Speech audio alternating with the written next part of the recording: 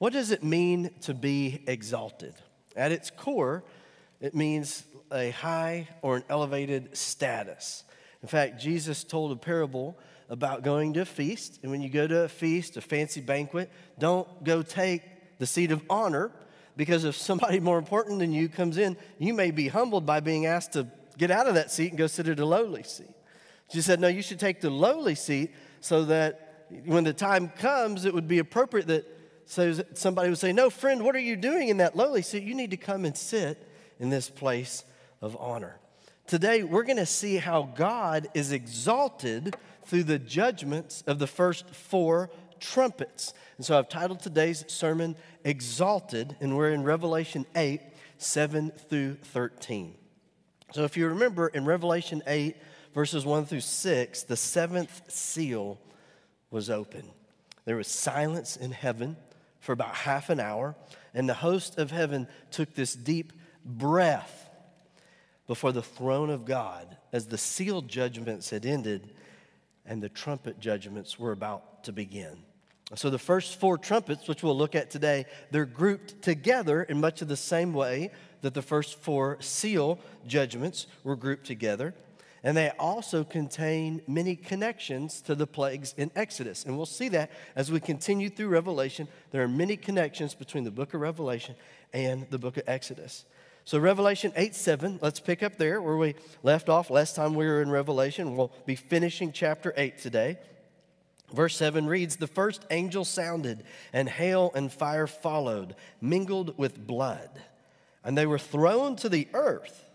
And a third of the trees were burned up, and all the green grass was burned up. Now, what we know in Scripture is that when you see hail and fire and blood, especially these together, these are symbols of divine judgment. In fact, in the book of Joel has many prophecies. In such a short book, there are many prophecies about a coming day of the Lord. And just one of the verses that pictures this, Joel 2:30, listen to this, it reads, and I will show wonders in the heavens and in the earth, blood and fire and pillars of smoke. This was again in the context of the coming day of the Lord.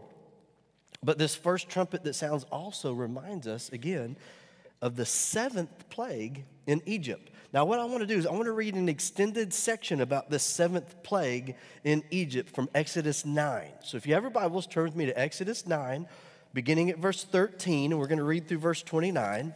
It'll also be on the screen. But the reason I want to read this a little bit larger section than I would normally read, because I think if we understand this passage and we really have this, then it will help us to understand Revelation 8. So really pay attention to this passage in Exodus that I'm about to read, Exodus 9, verses 13 through 29. And you'll see there's something that's repeated in this passage at least 3 times. Here we go. Exodus 9, beginning at verse 13. Then the Lord said to Moses, rise early in the morning and stand before Pharaoh and say to him, thus says the Lord God of the Hebrews, let my people go, that they may serve me. For at this time I will send all my plagues to your very heart and on your servants and on your people, that you may know that there is none like me in all the earth. Hold on to that thought. Now, if I had stretched out my hand and struck you and your people with pestilence, then you would have been cut off from the earth.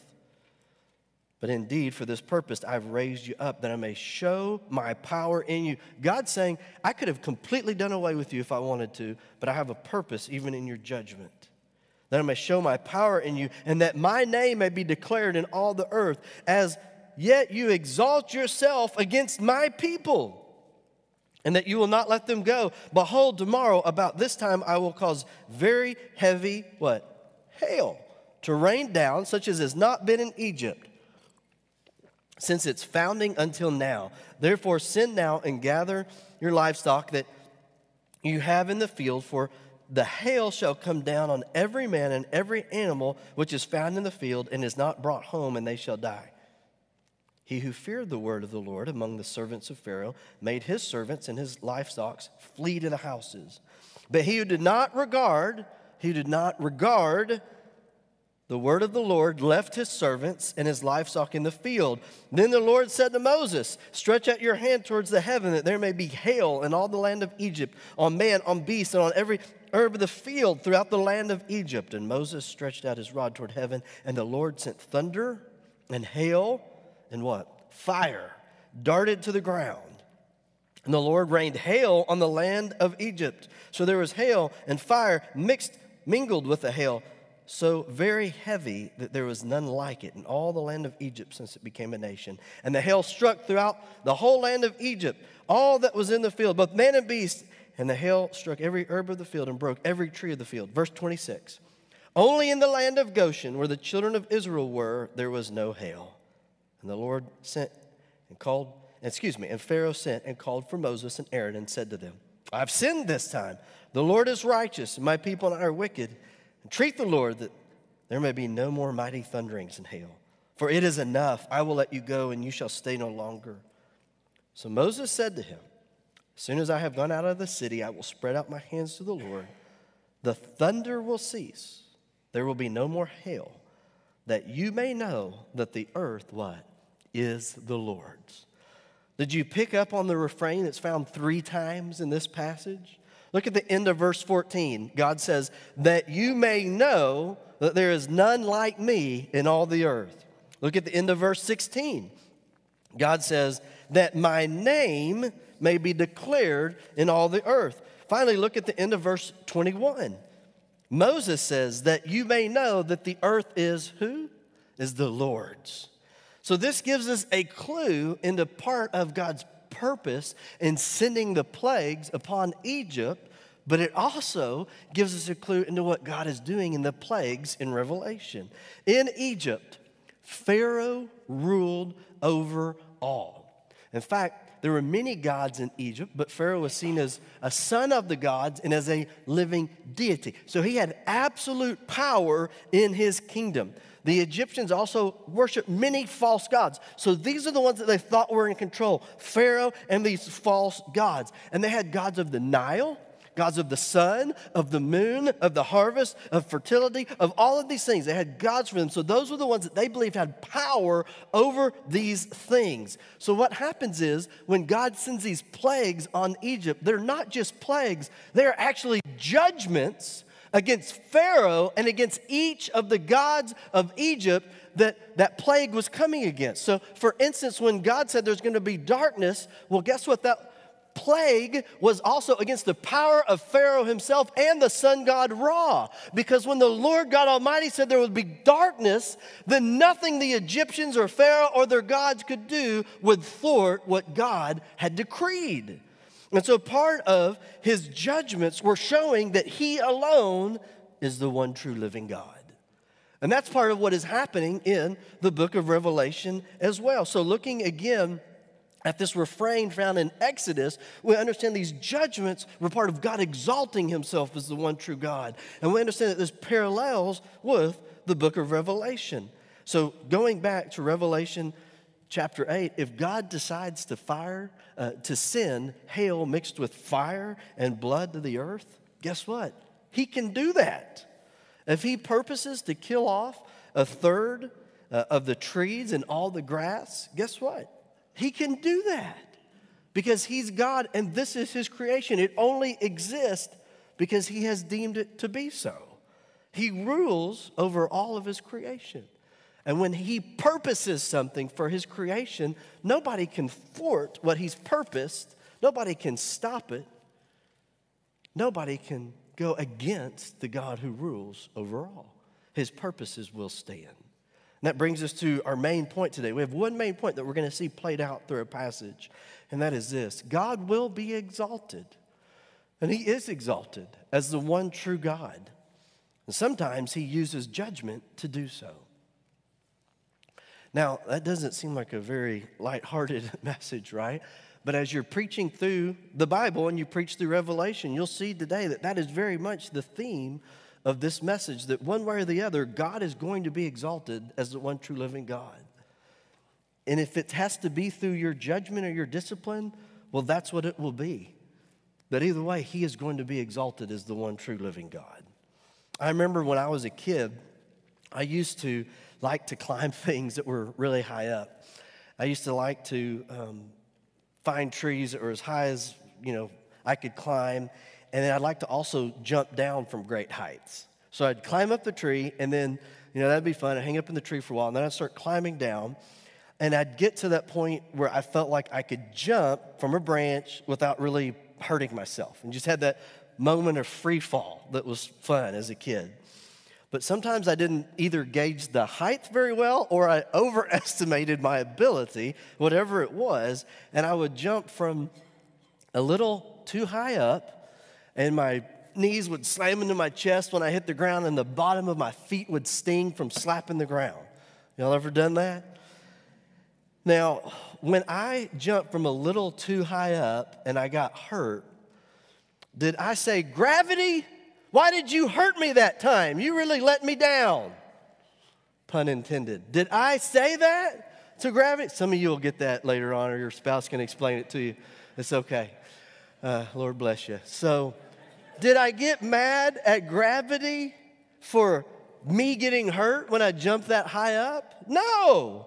Why would I not get mad at gravity for getting hurt when I jumped from too high up? Because it would be foolish. I understand that gravity is a law of nature that is set. It is constant. So it's a law that I have a responsibility to understand and to respect and to live within that boundaries. So if I break that boundary, if I break that law, it is not the law being mean.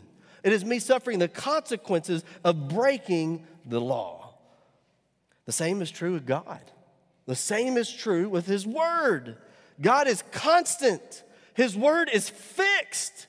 He never changes. And guess what? No matter what the world wants to tell you, His Word is unbreakable. God created man and woman. And if you want to try to choose your gender, you are breaking God's word. And that is why in that community, the suicide rates are higher than the rest, because you are breaking God's word and you're miserable doing it. If you want to say, well, let's just get together and see how cohabitation works before we get married, did you know that people that live together before they get married have a higher divorce rate than those that don't? Because you can try to break God's word and His law all that you want, but it remains unbroken. You are broken over God's word. God's not being mean. He is being holy, and His word is fixed. And we can think that we're breaking it, but we're the ones that get broken because God's word is eternal. And there is a difference here between those who believe in Jesus and those who don't yet believe in Jesus, because as we put our faith in Jesus, we're not under the wrath of God anymore. We've passed from death to life, but God will discipline His children. And so whether it is in the judgment of the world or is it in the discipline of His children, God is going to be exalted. So then we have a choice. Do you want to keep giving God glory through those licks that He gives you, or in the ability that He has to bless you because of your obedience? I remember when I was in high school, the coaches could still give us licks with the paddle. And man, I got a lot of licks, all right? And the coaches would just, anything. If the teacher just said, well, hey, he looked at me wrong today, they'd be like, all right. I mean, coaches were a little too excited about that, in my opinion. And I remember one time, my kids and I were just talking about this because I don't know how this came up. I was like, I am not the example of this story, okay? I'm the example of how to do wrong in this story. So don't look up to me in this. But my friends and I were shooting spitballs in a classroom. We had gotten straws and we were shooting spitballs. And we thought we were getting away with it. And two of my friends, one of my friends and I went to shoot a spitball through a straw, a little wadded up paper we'd gotten wet, at somebody else, and they moved right when we shot it. And guess who was behind that person? The teacher. And guess who he was? He was about a 250-pound football coach. And guess what happened? We got marched right to the principal's office, and he did a full wind-up on us.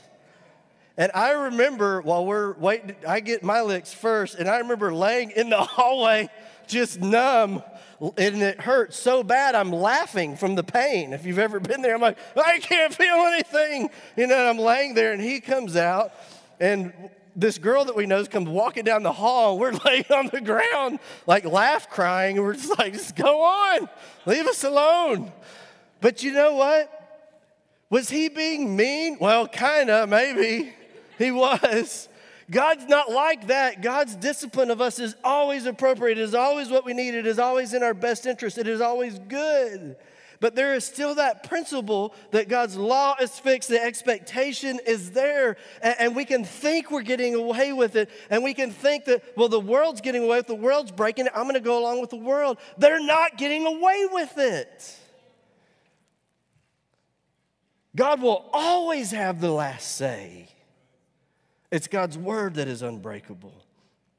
I remember hearing a story about a young girl whose parents told her that she could not have a cat because she had a very severe allergy to them. But she desperately wanted a cat, this young girl.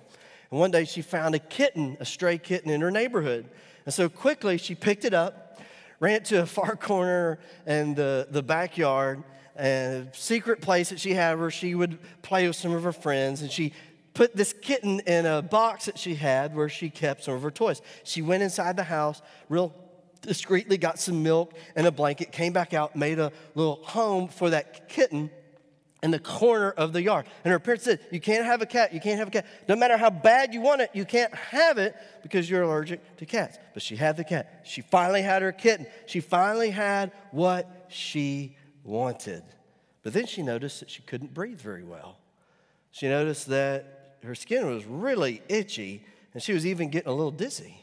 So she went inside to tell her mom, I don't feel very well. But before she could even get the words out, her mom went into a panic, scooped her up. They rushed her to the hospital. She was having a severe allergic reaction. And once she got to the hospital and got the medicine that she needed and everything calmed down, her mom asked her, we told you that you're allergic to cats. You know, have you been around a cat? Has there been anything else that you've been around that you can think of that would cause this? And she said, well, let me tell you. And the little girl came clean. And she told her mom about the kitten she had found that she had hidden in the yard. And the mom said, you know that you're allergic to cats. We've told you this. Why would you do that anyways? And the little girl simply responded, I just thought you said that because you didn't want me to have fun. See, that's the essence of sin. Do you realize you have an enemy that wants you to believe that God's trying to keep you from things?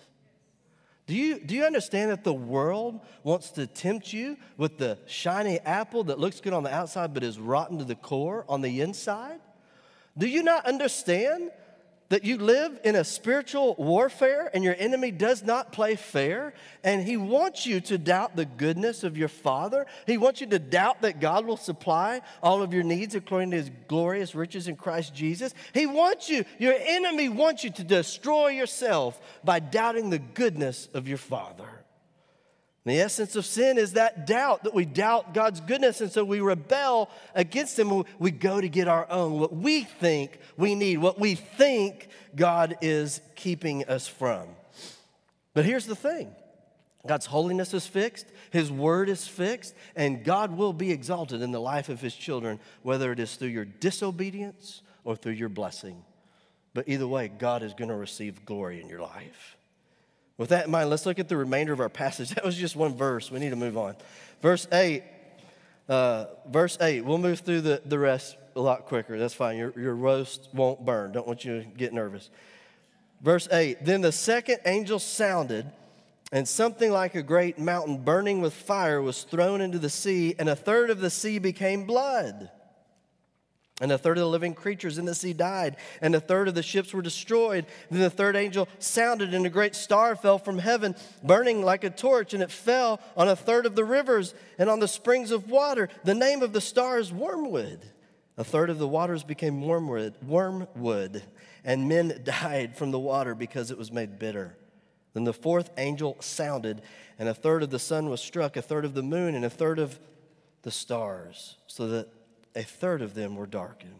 A third of the day did not shine, and likewise the night. And then I looked, and I heard an angel flying through the midst of heaven, saying with a loud voice, Woe, woe, woe to the inhabitants of the earth because of the remaining blast of the trumpet of the three angels who are about to sound. So with the sounding of the second trumpet, a third of the sea becomes blood. Sea life died. And then what? The ships are destroyed. So again, this reminds us of another plague. In fact, the first plague back in Egypt in Exodus 7. Once again, God's going to be exalted. Sometimes he's exalted in judgment. Listen to Exodus 7:17, just this one verse. Thus says the Lord, by this you shall know that I am the Lord. Behold, I will strike the waters which are in the river with the rod that is in my hand, and they shall be turned to blood. So what did the first part of that verse say? By this you shall know I'm the Lord. In other words, you're going to know I'm in control one way or the other. At this point, God had not hardened Pharaoh's heart. Pharaoh had a choice, and he could respond to God's word or he could rebel against God. He could positively respond and obey, or he could choose to continue to go his own way. But either way, God was going to be exalted. So back to Revelation 8. Revelation 10 through 11, the third trumpet sounds. And what happens? A third of the rivers and the springs become bitter. So notice with the first three trumpets, the judgments come directly from heaven. In the third trumpet, we just read about, a great star falls. The name of that star is wormwood. And there's a lot of imagery in the book of Revelation that we have to have some basic understanding of the Old Testament to understand. And this wormwood concept, this symbol, and this bitterness, again, comes from the Old Testament. As I was reading up on that, Warren Wiersbe, he provided a great summary. I just thought, well, let me just read this brief summary because this says it better than I could. But he says the word translated wormwood gives us our English word absinthe, which is a popular liquor in some countries in the world. The word means undrinkable. And in the Old Testament, it was synonymous with sorrow and great calamity. Jeremiah, the weeping prophet, often used it, as did Amos. And Moses warned that idolatry would bring sorrow to Israel. Isn't that interesting? A root producing wormwood. That idolatry would become bitter, a root producing wormwood. Solomon warned that immorality might seem pleasant, but in the end, it produces bitterness like wormwood. So again, this wormwood is used to understand that, look, sin may seem pleasurable, but there is a bitterness that is coming with it. There is a judgment that is coming with it. In Exodus 15, right after the children of Israel left Egypt, they come to the Red Sea. They're trapped in between Pharaoh's army and the Red Sea. And what did God do? He split the Red Sea, right? So they walk through on dry ground. This is so ironic to me. Right as they come through on dry ground and they go to the wilderness, they're in the wilderness and now there's no water. So they go from a sea before them to now there's no water. And what do? Immediately, they began to complain. We don't have anything to drink. We should have just stayed in Egypt. I can't believe Moses would lead us out here to die. Now, God had just split the sea for them, and they're immediately doubting his ability to provide water for them. And there was their stream there that they came to. There was a place they came to called Marah, and it means bitterness. And the water there was undrinkable. So they're going through the wilderness. They don't have anything to drink. They finally come to a place that looks like it might have water, but the water's bitter. It's undrinkable. So God tells Moses, take a tree. It was a tree that God showed Moses, and throw it into the water. And when he did, guess what happened? The water became sweet. Now, I know that's how y'all all purify your water at home. You just go cut a branch off and throw it in the water. The tree wasn't the purpose. The purpose was to teach God's people that God can provide for them in his way, in his time. And so the bitter waters were made sweet. But you know what happened just a little bit later? They come to Mount Sinai, and the people can't even wait for Moses to come down with the tablets that God's giving them, the law that God is giving them. They're like, well, we can't wait anymore for Moses. He's been up there meeting with God, and, it's just too long. We need to figure out something else. So they take their jewelry that they had been given when they plundered the Egyptians that God gave them, they gave it to Aaron, who's supposed to be the high priest for God, and he makes them a golden calf that they then bow down and worship. Moses comes down, he sees this, he takes the Ten Commandments, the first set, he throws them down. He takes the golden calf, he burns it in fire till it's ash. He throws the ashes into the nearby water there, and then he makes the people drink that bitter water. Again, here's the picture. Whether it is God turning the bitter water sweet and blessing you, or whether it is in your disobedience and bitterness, God is going to be exalted one way or the other. At some point, we have to reconcile with the pride in our heart that there is a God, I am not him, and he always has the last say. And so I either surrender to him through Jesus Christ, understanding that he loves me and he is gracious and he is merciful and he is a good king and he is worthy of me laying my life down before. And I either surrender all that I am to him and I know him in that surrender, or I will know him in judgment. But one way or the other, he is going to be exalted. Let's look at our remaining verses today. Revelation 8:12 reads this: Then the fourth angel sounded, and a third of the sun was struck, a third of the moon, and a third of the stars, so that a third of them were darkened, a third of the day did not shine, and likewise the night. How does all that happen? I don't know, but God can do whatever he wants, so apparently this is what he's going to do at some point in the future. But I know that it's going to happen because he's declared it. And as this fourth trumpet sounds, there's darkness that comes in. And again, there's a repetition here of 1/3 that we see through the trumpets, but there also is a parallel with the plagues in Egypt. Once again, the 9th plague in Egypt was a darkness that could be felt. It was so dark that they could feel it. It was the judgment of God. But again, it was against Pharaoh and the gods of Egypt. It was where God was saying, I am the one true living God. And what I decree is what will stand. Even the mighty sun god Ra could not bring light to the Egyptians in their dwelling place. So with the fourth trumpet, what God decrees, it's going to stand. And if he decides a third of everything will go dark, then that's what's going to happen. And that brings us to our last verse today, Revelation 8:13.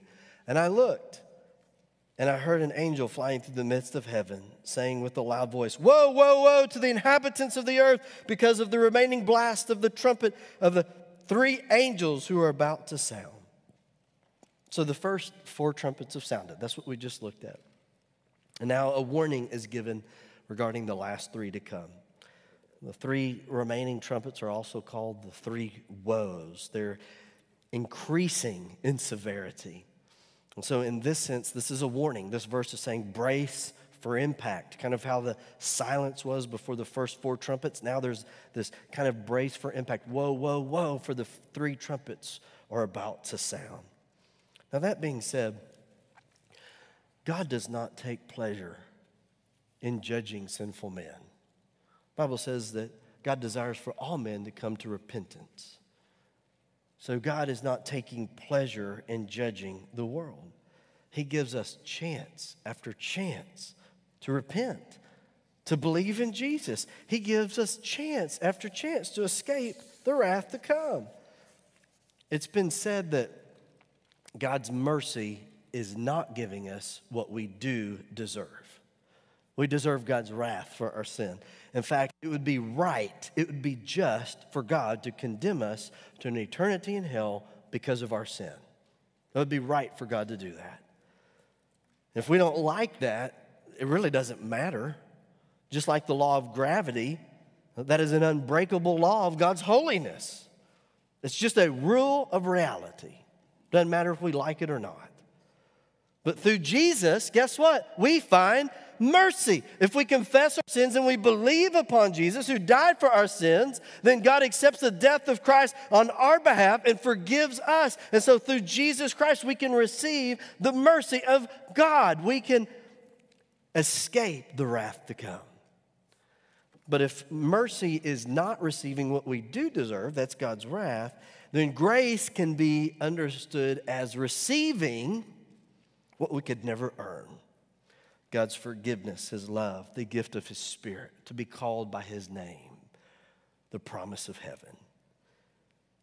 We can never be good enough to earn what God freely gives through Jesus Christ, and that's grace. So today, the question really becomes, will we hear the message of God? Will we hear the unbreakable word of God? Will we turn from our way, casting ourselves before God through Jesus Christ, saying, have mercy on me, a sinner. Lord Jesus, I come to you. I believe in you. Extend the grace and the mercy of God to me today, that I might be saved. For some of you here, you've never put your faith in Christ, and that's the decision before you today. Will you call upon Jesus to be saved? But many of you, you're already a believer. You're filled with God's Spirit. And so really, it comes down to a choice. You're filled with His Spirit. You're called by His name. So then the choice becomes more of a choice of obedience. God's going to be glorified in your life, child of God. It's either going to be in your discipline or in your obedience. But either way, He wins. He's going to have the last say. He's going to be exalted. And remember, you have an enemy that wants you to doubt the goodness of your heavenly Father. Because soon as you doubt God, then you will take things into your own hands. Then you will try to fulfill your own desires. Then you will go your own way. And that essence of sin is a rebellion against God. God, you are not providing what I need in this moment, so I'm going to do it on my own. And so for some of us today that are believers, maybe God is calling us to recognize those areas where we're just doubting His goodness to us, and to return to Him as a gracious Father. I say, Lord, forgive me for doubting your goodness in my life. I desire for you to be exalted in my obedience. Help me by your Spirit, and you watch. You watch as God fulfills His word in your life. Would you please stand with me? As we are bringing our service to a close, we have a concluding song. It's a song of response. It's not responding to me as a preacher or to a church. It's responding to God, responding to His word. We're singing His praises in light of what we've heard from His word. But it's also a time, if you've never put your faith in Jesus Christ, for you to slip out from where you're sitting and to come down, and I would love to pray with you. I would love to talk with you more right here before you leave, to know that you've put your faith in Christ to be saved, that you've not rejected God's word, but you've heard it and responded by faith in Jesus Christ. Maybe before you leave today, you, a husband, a wife, maybe you need to come as a family and just say, Lord, forgive us for how we've doubted your goodness. We've allowed the enemy to tell us lies, and we've believed those lies. We want to trust you to supply our every need according to your glorious riches in Christ Jesus. Right now is a great time to do business with God before we leave here this morning. I'm going to pray, and as the Lord leads, you respond. Lord Jesus, we love you, and we thank you that you are good, that you love us, that you desire for us to repent, to know your goodness, your grace, your mercy in our lives. You want to bless us. You want us to know your goodness in every way. May we quit believing all the lies that cause us to settle for anything less. May we really turn to you with our whole heart, surrendering our whole lives to you, and with the eager anticipation and expectation of seeing you work and move in ways that we don't even fathom right now. Or by faith to trust you to do what you've promised to do. Pray that you would move and work as we respond in this moment, yes, but even as we leave this place and we respond in the days to come to you, to your word. We ask in Jesus' name, amen.